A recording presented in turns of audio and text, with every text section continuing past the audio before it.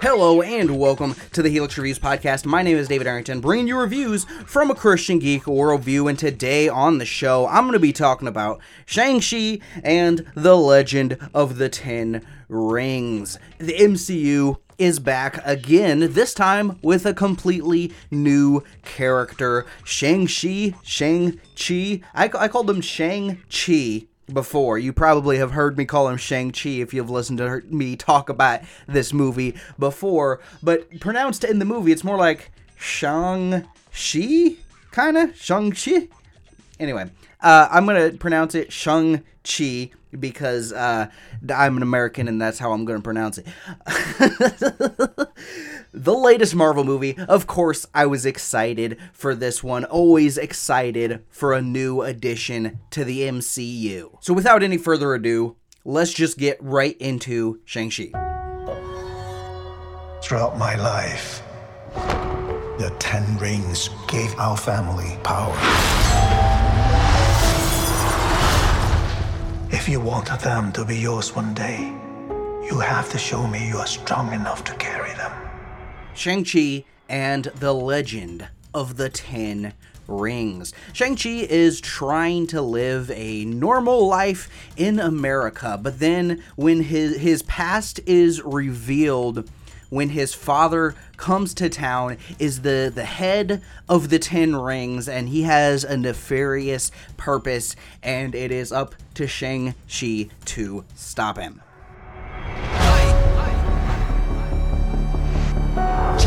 You are a product of all who came before you. The legacy of your family. You are your mother. And whether you like it or not, you are also your father. Themes, messages, ideas. This is the part of the show where I dive into what Shang-Chi and the Legend of the Ten Rings is talking about. Now, the overall theme of this movie, I would say, is that everything in your past. This is something that different characters say in different ways throughout the movie, and this kind of seems to be the overarching message that kind of wraps up this movie, is that everything in your past makes you who you are. Don't be afraid of your past. Don't run away from your past. Ultimately, embrace your past and embrace who you are and where you've come from, but don't necessarily follow in those footsteps necessarily. Just learn from your past, understand where your past is coming from, and own it, but move forward from there. And kind of the overarching perspective of that message is with your family, kind of with your lineage, you know, because his father comes to town, and you got, you know, you see some of his past, you see some of the people that's kind of connected with him, and kind of the good and bad that comes out of that, and he, you know, runs away to America to hide. You know, he's trying to hide from his past, hide from his lineage. He's trying to discard anything that has to do with his past. But ultimately, kind of the message here is that you don't have to run away from it. You don't have to shy away from it. You don't have to turn your back on it, even if it's not all positive, you know. And his father is the leader of the Ten Rings here. His father, you know, is the Mandarin, right? And so he's, you know, not the good guy, the good father that, you know, he should have been. But you don't have to deny the past that's there, because the past that is there is something that shapes you as a person, which I believe is true, and as actually kind of a biblical idea. I mean, lineage is important, right? Like, you look at the Bible, lineage is very important. I mean, just obvious example, I guess, is read the first 17 verses in Matthew, right? You know, it's a bunch of people that leads up to Jesus, ultimately. You know, the Bible is full of genealogies, right? And that is because genealogy, our past, our lineage, and the people leading up to us is important. That's important to God, and it should be important to us then, right? You know, and then, you know, Exodus 25, I, the Lord your God, am a jealous God, punishing the children for the sins of the parents, for the third and fourth generation, those who hate me. So, you know, there, another example of a lineage of something kind of being passed down from parents to children to children. And there's positive examples of that in the Bible too, but my point is that yes, lineage is important. Yes, the people that, you know, that are your parents and that raised you and that are in your past are the people that ultimately brought you to the point of where you are. And ultimately, yeah, that's, you know, it may not all be positive, it may not all be, you know, great, but it's something that you should own, and it's something that you should learn from, and it's something that, you know, it's kind of your establishing point, and it's something that you can build off of to bigger and better things ultimately, right? Now, what I would say is a pretty good core kind of message here is kind of wrapped around this, like, ancient Chinese mythology kind of thing going on in here. They don't dive too much into the religious aspects of that, I guess. What are the spiritual ramifications of that are, or anything. It is, to a certain extent, it's almost more of a set dressing as far as some of that stuff goes than it is the actual deeper themes of the movie, unless there's something I'm missing there. I get the impression from some of that stuff that does pop up in the movie, it seems like more of a maybe becoming one with nature or kind of thing, or I don't know exactly. I don't know too much about that religion specifically, but this overall, what I would say is a positive message is kind of draped over this foreign, you know, ideology here ultimately. But overall, I would say a decent message in here. I told my men they wouldn't be able to kill you if they tried.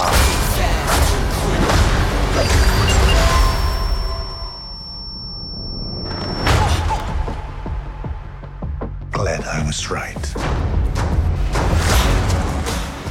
Shang-Chi is not a character that I know from the comics hardly at all. I have technically read him in some comics. He was in some, like, team-up comics and stuff that I've read, so I've technically read him a little bit in the comics, but I know very little about this guy. Really, I was excited for this movie based purely on the Marvel brand. You know, I was excited for this movie because it's the same people that made the Iron Man movies, the Thor movies, the Avengers movies, all these movies that I really love, and so that, and the trailers looked awesome. But going into this, I'm going, okay, you're introducing this, like, martial arts, like, kung fu kind of master, you know, and that seems to be his main shtick, and so it's like, okay, what I want from this movie then, I think this should be your good, solid Marvel movie, but it needs to have amazing action. If you're gonna have the martial arts, like, master kind of character, it needs to have great action.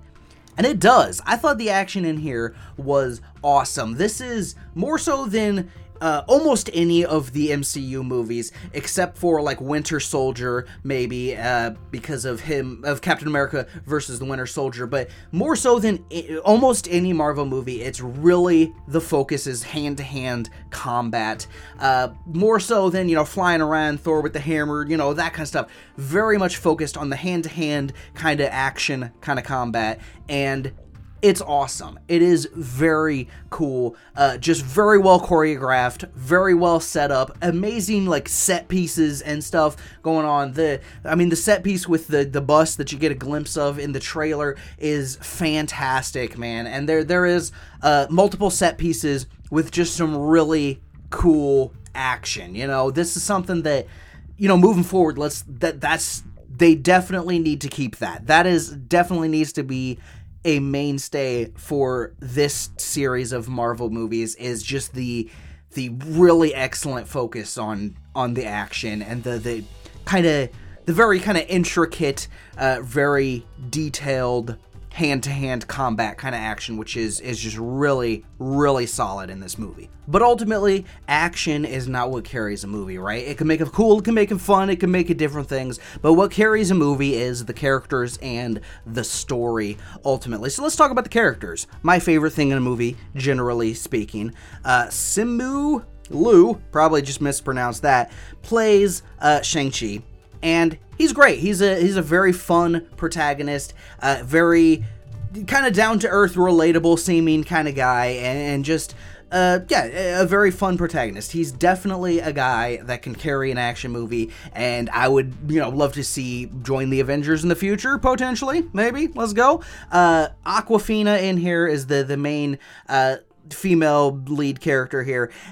She's great. I think she's a funny actress, and they maybe like push the humor a little bit at certain points too much, I think, in this movie. But overall, I think the movie is funny in a way that very much fits with all the MCU movies and is very fun and entertaining, And Awkwafina is very much the kind of the comedic relief character, while also being the, I guess, romantic interest type character too. But she's good. She's very good. She's a very positive, like, kind of sees the best in everybody type of character. And yeah, she's good. Tony Leung plays Shang-Chi's father, the real Mandarin, unlike the Mandarin that was in Iron Man 3. We got the real Mandarin here.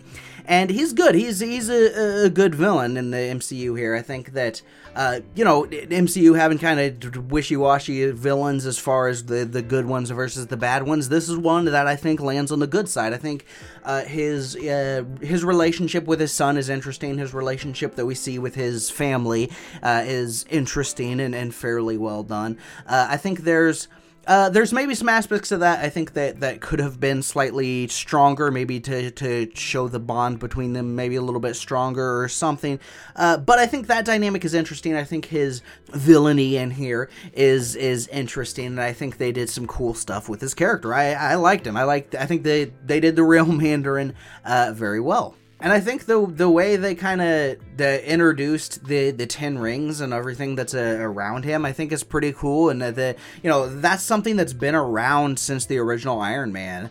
And so it's like, I could totally see, I could see that working its way into other MCU properties too. It's like it was in Iron Man, but you only kind of briefly knew it. It didn't I guess it was technically important in Iron Man, but it wasn't necessarily important that it was them. I guess I could see this kind of being in the MCU in the same way that like Hydra or AIM is in the MCU, that can pop up at different points or something. I think that could be something that we see with the 10 rings a little bit more, perhaps, maybe. I think it's kind of a interesting, evil crime syndicate or whatever they are. You'll have to watch the movie to figure out.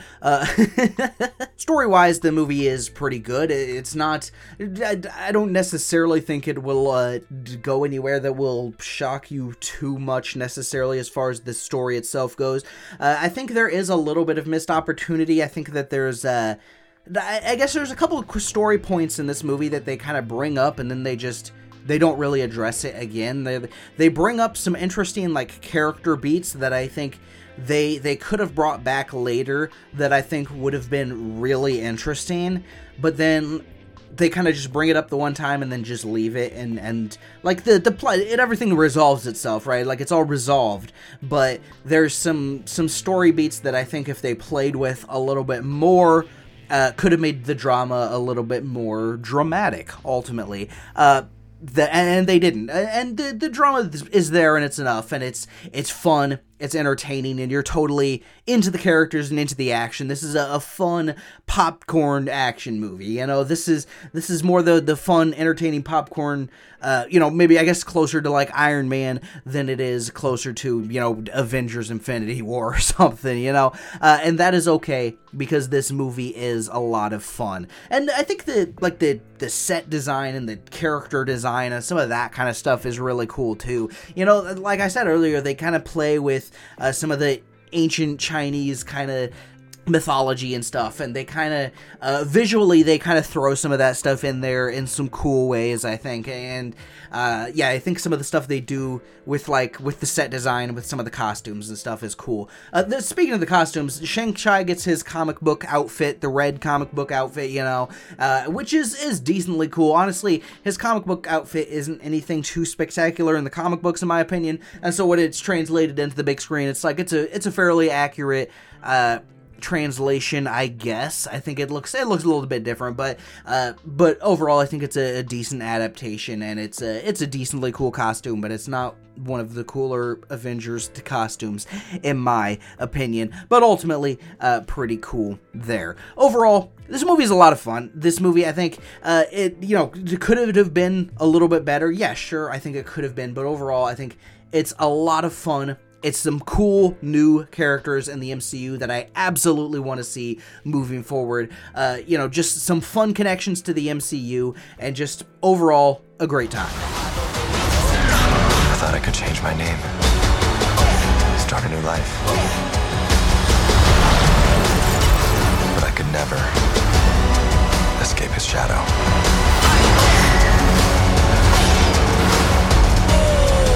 My son, you can't run from your past. Shang-Chi and the Legend of the Ten Rings is rated PG-13 for sequences of violence and action and language. I would give it a 4 out of 5 stars on the enjoyability scale. Is this what you wanted?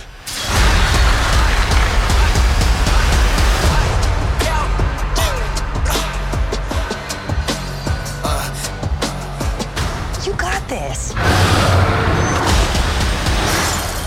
Thank you. Jab, left foot, right hook.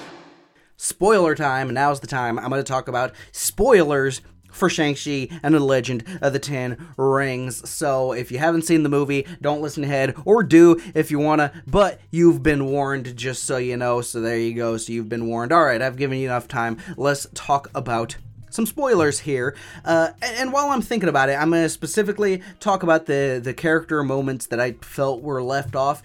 Specifically, the biggest one to me was when he was like, alright, fine, I'm going to do what my father trained me to do, and I'm going to kill. So I'm going to kill my dad to ultimately, end his reign of terror kind of thing. He's going to go kill that whole village of people, so I'm going to stop him. And it's like, oh, interesting. Like they're going there. They're gonna, and I expected him to not have to kill him or decide not to kill him or something, right? So I didn't actually expect him to kill him. But it's like, I think that's kind of an interesting character moment, and they could have played with that in the finale. They could have done something with that in the finale, but that moment comes up, and it's like, oh, interesting. And then the finale comes around, and he doesn't really, he beats his dad up, sure, but he doesn't really try to kill him, and nothing really comes of that. There's really no need for him to kill him, because ultimately he dies at the fangs of the dragon, so it's like, ultimately he doesn't even really need to kill him, and that story plot thread is never even brought up again, and I think it could have had a bigger impact at the end, in my opinion, if he was going to kill him and then he decides not to or something, and it's not like Marvel's shy to go there, because that's how Black Panther was introduced, right? In Civil War, he was like going in for the kill, you could have had something along those lines, or maybe he was gonna kill him and then the dragon killed him first, and then he has to kind of deal with that fact that he was willing to go that far, or something.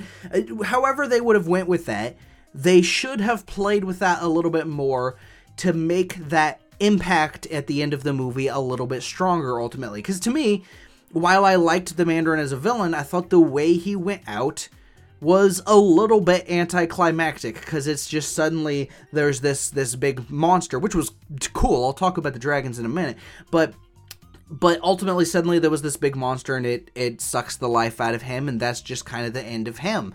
And it's like, I guess it left a little bit to be desired for me, because I felt that there should have been a little bit more of an emotional punch than there was there. You get that moment where the father looks at his son and he gives him the rings, which was cool. That was a cool moment, actually. But I think that, I don't know, I guess I think they should have played with the moment where he talked about all right, I guess I have to kill my dad, or struggled with that a little bit more. Just brought that up a little bit, I think could have made that punch a little bit harder at the end and made that even a little bit better. And so ultimately, while I liked the story and I liked the movie and I liked these characters, that moment felt, I guess, a little bit weaker to me than ultimately it could have been. But while we're talking about the dragons, because we're just mentioned those, dude, awesome. Okay, so in my opinion, the bad dragon looked way cooler than the good dragon, though. I just gotta say that the good dragon, it's I guess it's like anime style dragon or something. It's the dragon that looks like a snake with stubby legs, which is I don't know. It's fine, but it's not as cool as the big beast-looking dragon, not quite a American, Western-looking dragon, but like a big beast, kind of with tentacle, tail-y kind of things going around. Very cool-looking dragon, in my opinion. That one. So ultimately, I was like, dude, the the villainous dragon looks way cooler to me. But when I said that to the people in the car ride home, everybody was like, no, what are you talking about? So I'm wrong on that front, I guess. But when they go to the village, that whole thing is really cool, it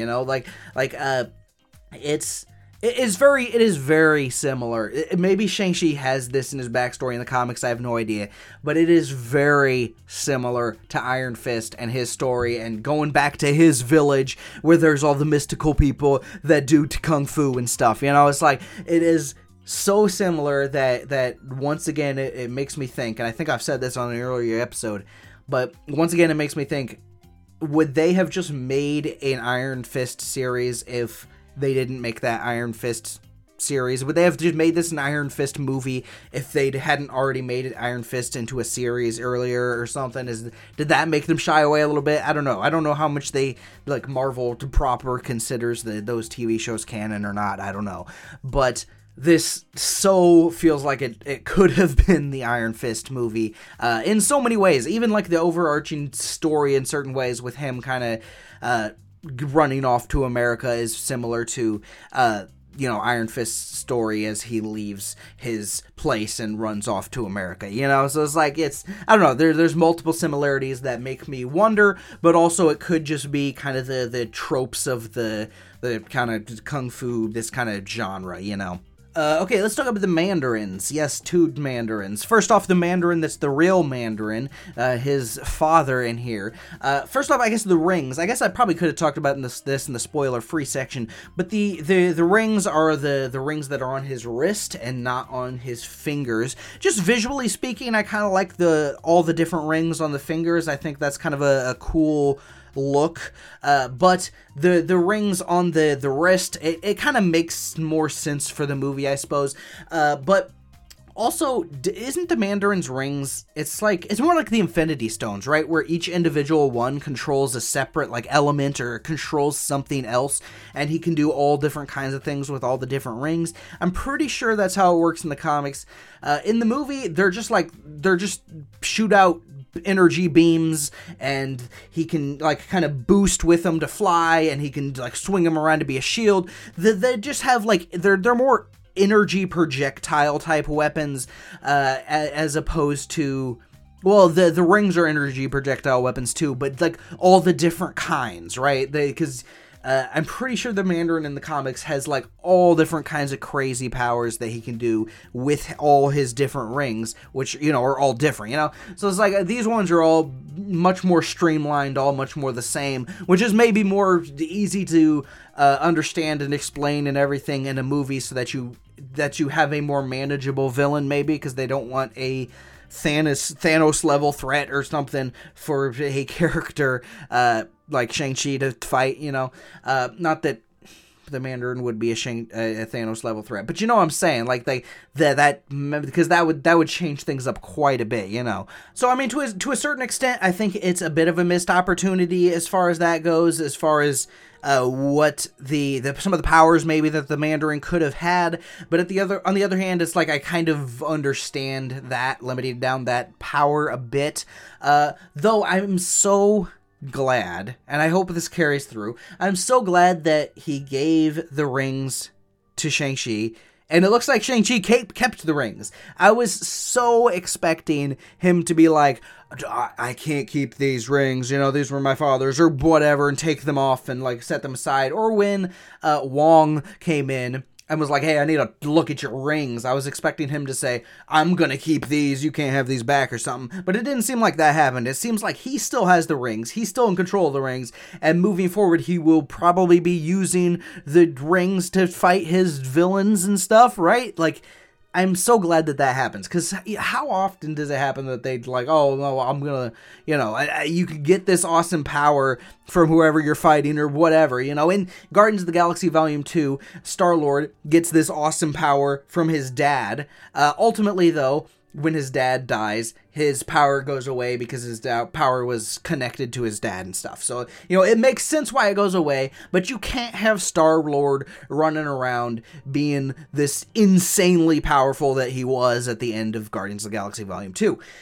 You can have Shang-Chi with the rings. The rings make him more powerful, for sure, make him very powerful, but more powerful than Thor, more powerful than Captain Marvel, more powerful than some of these other, Marvel characters that are on the team in the Avengers or stuff. Like, no. Not necessarily, I don't think. They, I guess it makes it so maybe he could fight them, but it's not like he's so insanely overpowered to make, the Avengers a harder movie to make or something. It's like, I totally think he should have the rings moving forward, right? And maybe he can have the rings for a movie or two and then it breaks or something. I don't know. You could mess with that, but I'm so glad he has the rings moving forward now. That really made me happy, because I was so worried that they were just going to go, oh, I can't use these rings. Nobody should use these rings anymore, and he gets rid of them or something. It's like I was just so expecting that to happen. But no, his father passed down his legacy to his kid, and now his kid's going to move forward with it, though be better than him, ultimately. Talking to the after credits scenes, let's talk about the second after credit scene first real quick here, because the after credit scene with the second one is now we got a new Mandarin, I guess. So wait, we have 3 Mandarins in this movie? Whoa. So Shang-Chi's sister, who's also a good character in this movie, I guess I didn't really talk about her in the review, but she's also a good character in this movie, is ultimately becoming the new Mandarin, is ultimately sitting on the throne of the 10 Rings, leading the 10 Rings. By the way, that small nitpick, but in that after credit scene, she's in there like whatever she's doing, she's in her room, and the dude comes in and is like, they're ready, and so she walks out, sits on the throne, the camera zooms out and like nobody's there, like who was ready? Like, she sits down on the throne, there's some like people fighting, practicing out in the yard, and there's like some people walking around. Who was ready that she needed to go out and see? She just sat there and was like all cool, like, oh yeah, I'm the new Mandarin, oh yeah, but like there was nobody that she was seeing. Anyway, small nitpick is just like, huh, when I saw that. But the fact that she's going to turn out to be the Mandarin totally makes sense. It's a natural fit. She was already kind of a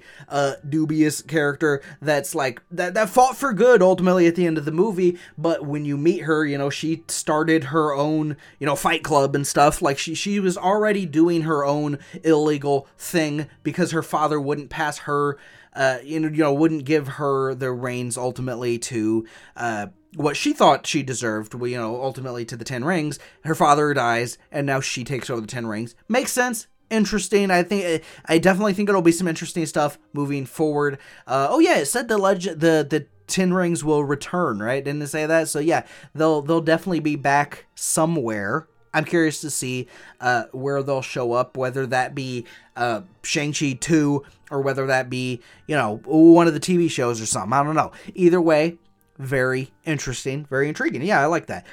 Okay, real quick, let's circle back.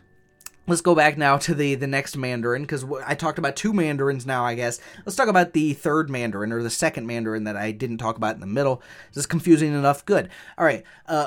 Trevor Slattery, a.k.a. Ben Kingsley from Iron Man 3, is back in this movie. So they're like stuck in his dungeon, right? And then you hear him, you see him, and I go, oh, okay, this is fun, this is cool. But I expected him to be there, 30 seconds, for a minute, and that be it. I did not expect him to come out of the dungeon and be there for the rest of the movie. That is kind of insane. But it was fun. Ultimately, he's a fun character. He's very comedic. He's very stupid kind of character. He's a character that I think they could very easily overplay their hand with how dumb and comedic kind of his character is. Whether they overplayed their hand is maybe up to a question a little bit, but ultimately, I had fun with him. I thought he was fun. I thought he was funny, and I think it's kind of cool that they bring him back for this, because he was the fake out in Iron Man 3. He's like, oh, the Mandarin, and it looked all cool, and he had the more traditional, I think, 10 rings, didn't he? But then it's all revealed, nope, he's not the Mandarin, and the real Mandarin, and all this kind of stuff, and it's like, oh, interesting. It's very, very, it's very fun, it's cool that they tied that in. They didn't need to. The fact that is in there for fans, and it is it's a decent portion of the movie. It's definitely something that is focused on for a period of time, and it's cool. It's cool. Let's talk about the second after credits scene now with Wong. Okay, so Wong, by the way, shows up earlier in the movie fighting Abomination. That's cool. Why does he have Abomination? Why are they in contact and working together? Last we heard, he was like in some prison somewhere or something, right? Isn't that right? I seem to remember that. But they're fighting with Wong. It was a fun sequence. It's kind of intriguing to see more of the Abomination. I kind of want to see more of the Abomination now. I already liked his character from previously. I kind of want to see more of him now, I don't think he talked in this. I think he just, grunted and stuff, whereas he totally talked in The Incredible Hulk, right? So it's like, he should talk? Yeah, maybe they just didn't want to get the actor back or something. I don't know. Anyway, Wong back. That's pretty fun. Him coming in, he says, okay, I got to take a look at your rings. He looks at the rings. He calls up, hey, yo, Captain Marvel and Bruce Banner, what do you guys think of this? And they talk too, so they both get a little cameo. That's pretty cool. And then the decision is made, or the observation is made, that these rings are of nothing of this Earth. Okay, interesting, but there's lots of other Earths and stuff in this universe. But then Captain Marvel's like, there's nothing alien that I recognize, which, does Captain Marvel know everything alien? Presumably not, but for all intents and purposes, that's to say it's not really alien, it's not really terrestrial, it's not really extraterrestrial. So what is this thing? Looking at the overarching phase 4 that they got planned out here, the big focus of phase 4 really seems to be the multiverse. So my thought with this, okay, not terrestrial, not extraterrestrial, not some mystical artifact that they know of. What is this thing? Well, maybe it's from the multiverse, right? Maybe it is from some other universe or something, and somehow it got brought into this universe, and that's, I don't know, maybe that can be the connection to the multiverse, maybe, because it seems like with basically every movie coming up in the MCU, for the next phase, almost every movie has some connection to the multiverse. This one did not have a clear connection to the multiverse, but it very well could have been this. This could be the connection to the multiverse. We don't know where this comes from. Did it come from someplace in the multiverse? The 10 rings will return. Will we learn wherever they return? Will we learn in Shang-Chi 2? Will we learn in one of the other movies or something? I don't know, but it does have me curious. It has me very curious if that's where they're going with this. If they're going somewhere else, I don't know where they came from in the comics, In this, it's like, oh, maybe he stole it from a tomb. Maybe he took it from someplace. I don't know. It's completely mystery, in here.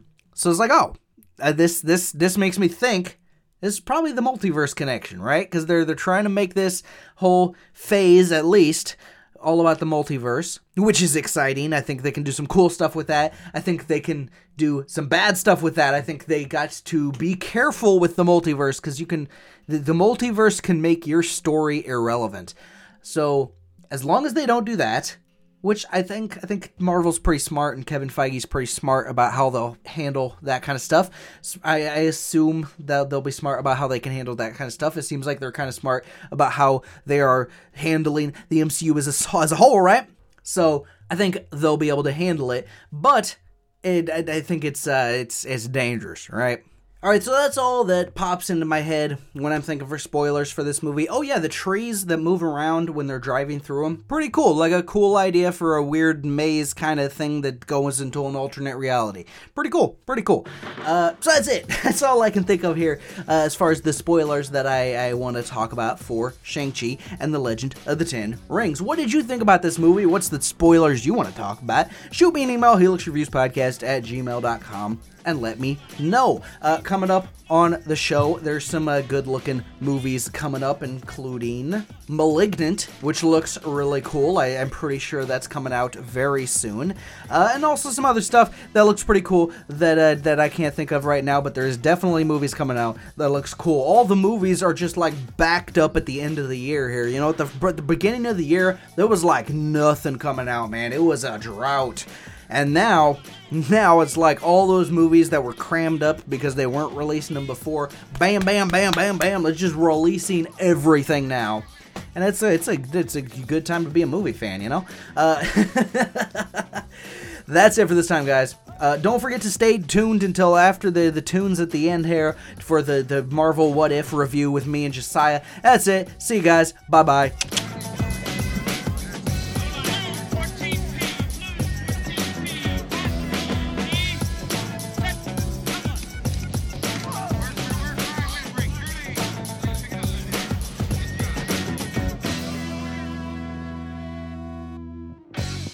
Hello, this is David and Josiah, back with another What If review. Today we're talking about episode number 2, What If T'Challa Became a Star-Lord? Remember, there will be spoilers in these segments for this episode, so spoilers for this episode. Josiah, what did you think of episode 2? This one was a whole lot of fun. Yes. I was wondering how they were going to have someone who came from a very closed-off tribe be the Star-Lord, since, you know, in the movies, it's the son of Ego the Planet, and in the comics, it's the son of some emperor of a space-faring nation or something. So I was wondering, it's like, how does that work? But they worked it really well. They just kidnapped the wrong child. Yeah. And they're like, hey, we like this kid. We're going to keep him around. Yeah. Yeah, and then him growing up to still be kind of the T'Challa that we know and love, you know, from Black Panther, from Wakanda and all that. You know, still him being the noble guy and using the leadership qualities that he has to bring people together way better than Star-Lord, than Peter Quill ever does, than Yondu ever does. You know, he people like, Taserface was in there, who was, the people who rebelled in Guardians of the Galaxy 2. Even Thanos showing up because, he had a good argument against Thanos' plan that apparently Thanos listened to. I don't know how well that would have worked, but that's what happened.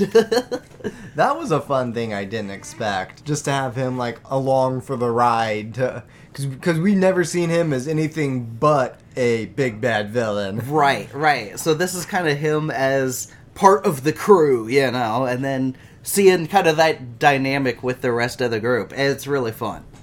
But he kept bringing up his idea and talking about it to people. It's like, I really think there was something to that plan. Yeah. It would have been efficient. They had a lot of characters we know from the movies in different roles than they otherwise would have been. Like, when they went to the Collector, those who worked for Thanos in the movies were working for the Collector here. Yeah. So you got to see those familiar characters, but at one point they were the ones beating up Thanos. Yeah. Yeah, it's cool to see, all these different kind of, the galactic characters that we, haven't seen in, or that we've seen in situations like where they're the big bads, or they're the big bads leaders and stuff. And here, the Dark Order, I think they're called, is, they're here and they're still the bad guys, but now they're working under the Collector. And the Collector, who was the seedy crime boss kind of guy, but on a little bit lower of a level, Thanos moved out and he moved up kind of thing. And so then he's a big bad crime boss in this universe. And seeing the Collector here kind of makes me wish, man, I wish we've gotten some more with the Collector, because I think the Collector is a cool weirdo character that, you know, they've just done a little bit with, because, you know, he kind of served his purpose in the Guardians of the Galaxy movies, and maybe he was in, I think he was in the Infinity War, if I remember right, but for the most part, you know, very minimal role with him, and seeing this has kind of made me go, dude, you know, I would like to see more with the Collector, you know, see what else they could do with him. Yeah. One thing that I did find kind of interesting in this is that Nebula is a part of the team. Nebula's there as like a regular character, seemingly, and Gamora is not, which makes me wonder what happened there. Did Gamora become the more bitter character that is now off somewhere else? You know, like, and why? You know, Nebula has the hair, so she's not as. It probably didn't go as far down the line with Thanos, like, breaking off her body pieces and replacing them with cyborg parts and stuff. They didn't go that far down the line with that she still has hair and stuff, which is weird. It's kind of weird, just looking at her like Nebula with hair. But anyway, I don't know, it makes me question, you know, what happened there? Why is Gamora not here? Yeah. She said something about she had a debt to pay to the Collector, and then she kind of, you know, put her hand over her eye where she's got the bionics around her eye. It almost made it seem like her eye came from the Collector, not from Thanos putting that in her. Mm-hmm. So it seemed like that was different in her story. Yeah. And then you also didn't have Rocket or Groot in the mix either. Oh, I didn't even think of that. Yeah. Huh. I guess maybe with Rocket and Groot, Rocket didn't want to give up his life of crime, maybe? Or something. He still wanted to be the bounty hunter? Maybe. Though Groot totally would, you know? Like, Groot has a good heart. They could have a what if where Groot can talk. Oh, yeah. Groot talks and everybody else can't. And everyone else can't. Well, this was a fun episode. I think they did a good job of keeping some of his Black Panther character qualities, but also giving him some Peter Quill, Star-Lord qualities, and kind of just mixing both of those characters, because this character kind of was a nice blend of both of those. Yeah. So overall, very good episode. Yeah, very, very fun. Definitely better than the first episode, in my opinion. And, I just think that, this series holds so much potential, and, it's really good. So until next time, bye-bye, guys. See ya. What does he do, Billy? Alright, you gotta be quiet.